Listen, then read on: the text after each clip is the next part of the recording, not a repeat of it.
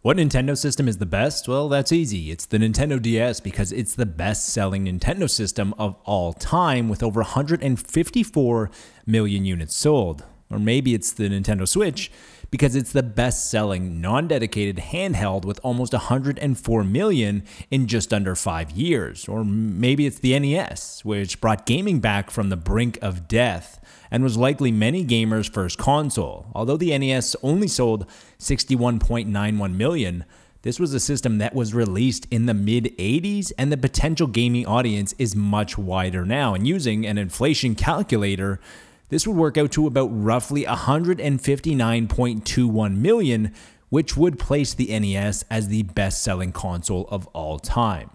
The point here is that trying to figure out what Nintendo system is the best is kind of like trying to figure out what is the best Legend of Zelda game or what is the best Mario game. There is no correct answer because everyone has an opinion about which of these games is the best, just like everyone has an opinion about what Nintendo console was the best, because this could be based on games, this could be based on features, nostalgia, or a combination of these ingredients. And the great thing is that there's no wrong answer. However, we're going to try and take a different approach to figuring out what Nintendo system is the best this week on the Video Games Podcast.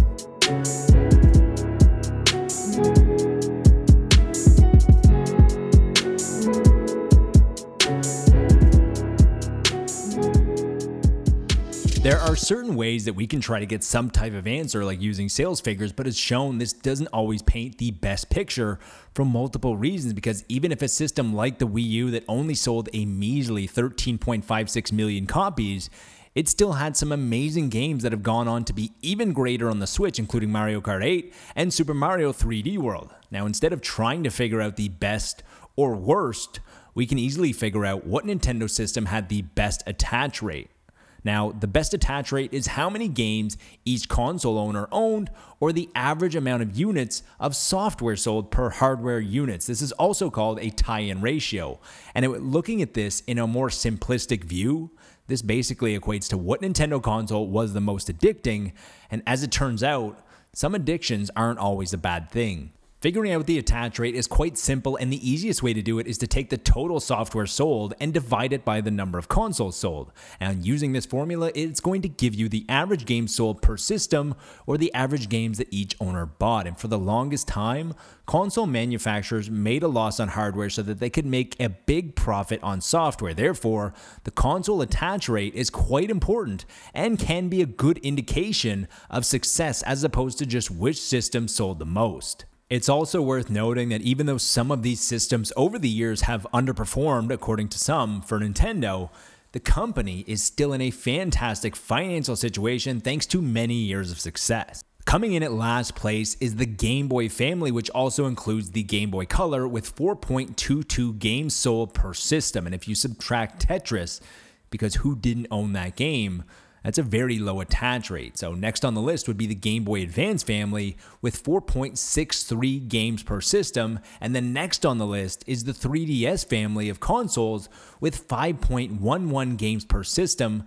And that brings us to the next on the list is the best-selling Nintendo console of all time, and that's the DS family with 6.16. Now, I don't think there's a huge coincidence that the bottom 4 systems on this list are all dedicated handheld systems. This could explain why Nintendo created the Switch, as they were looking for the best of both worlds in a hybrid system, but also wanted to make sure maximum software could be sold. And with the data that they had on portable-only machines, software sales just don't seem up to par when stacked against hardware units sold. And a very big side note here is that the DS has sold the most software overall with over 948 million, but that's not impressive as it is when you measure it against 154 million units of hardware sold. The first home console on the list is the Nintendo 64 with 6.83 games sold per system, and considering that the Nintendo 64 only sold 32.93 million, selling almost 225 million units of software is quite impressive, especially in the 90s. And finally, just missing the top 5 is the Nintendo Switch with 7.4 games sold per system, which I feel like is likely to increase over time as their software projections are usually quite high.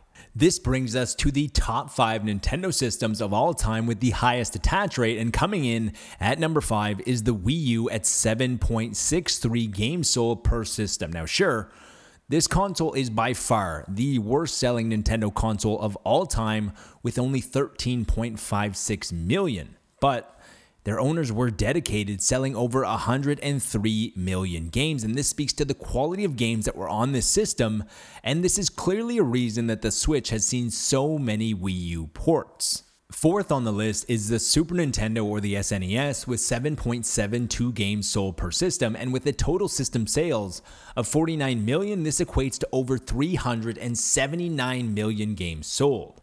Coming in at number 3 on the list is the original NES, or the Nintendo Entertainment System, with an attach rate of over 8. The NES had an attach rate of 8.07, and the figures on the first 2 Nintendo consoles are very strong, especially when you factor in how many sales were reduced by the game rental business, which was thriving during these years. Second on the list, and the system that I always thought had the highest attach rate, and this is the Wii with over 9.07 games sold per system. Now this number is remarkable because even though the Wii was a very casual-centric system, they were able to continue selling more games outside of just Wii Sports, as they offered other must-play titles for casual gamers, including Wii Sports Resort, Wii Fit, and Mario Kart Wii. Finally, the Nintendo console with the highest attach rate is the GameCube with 9.59 games sold per system. Now, the GameCube is basically the little engine they could, because even though the sales were only 21.74 million units, total software sales were over 208 million. Now, poor hardware sales of the GameCube were largely thanks to the best-selling console ever, the PlayStation 2, or the hot new kid on the block with Microsoft and their Xbox. 208 million units of software sold is great when you consider that the GameCube only sold slightly over 20 million units. But to put this into perspective, in fiscal year 21, the Nintendo Switch sold more software in 1 year than the GameCube did in its entire lifetime, and the Switch is projected to do this again in fiscal year 2022. If given the choice, Nintendo would rather have the success on the level of the last place Game Boy with almost 120 units of hardware sold with over 500 million games, but an argument can be made for some of the systems in Nintendo's storied history that have been declared failures, like the N64, the GameCube, and the Wii U. As all of these systems are remembered by many for being failures, they're clearly remembered by their fans for having great games, a great attach rate, and being an integral part of their gaming history. Now, I think this list clearly shows that one person's trash is another person's treasure, and there is no wrong answer. That's it for this week's episode of the Video Games Podcast. I hope you enjoyed taking a trip down memory lane and trying to figure out the most addicting Nintendo system ever, which could equate to the best Nintendo system ever if you ask a lot of different people. Now, if you did enjoy the show, please consider subscribing if you haven't already. Tell a friend, and remember to be nice to your fellow gamer, but more importantly, be nice to your fellow human.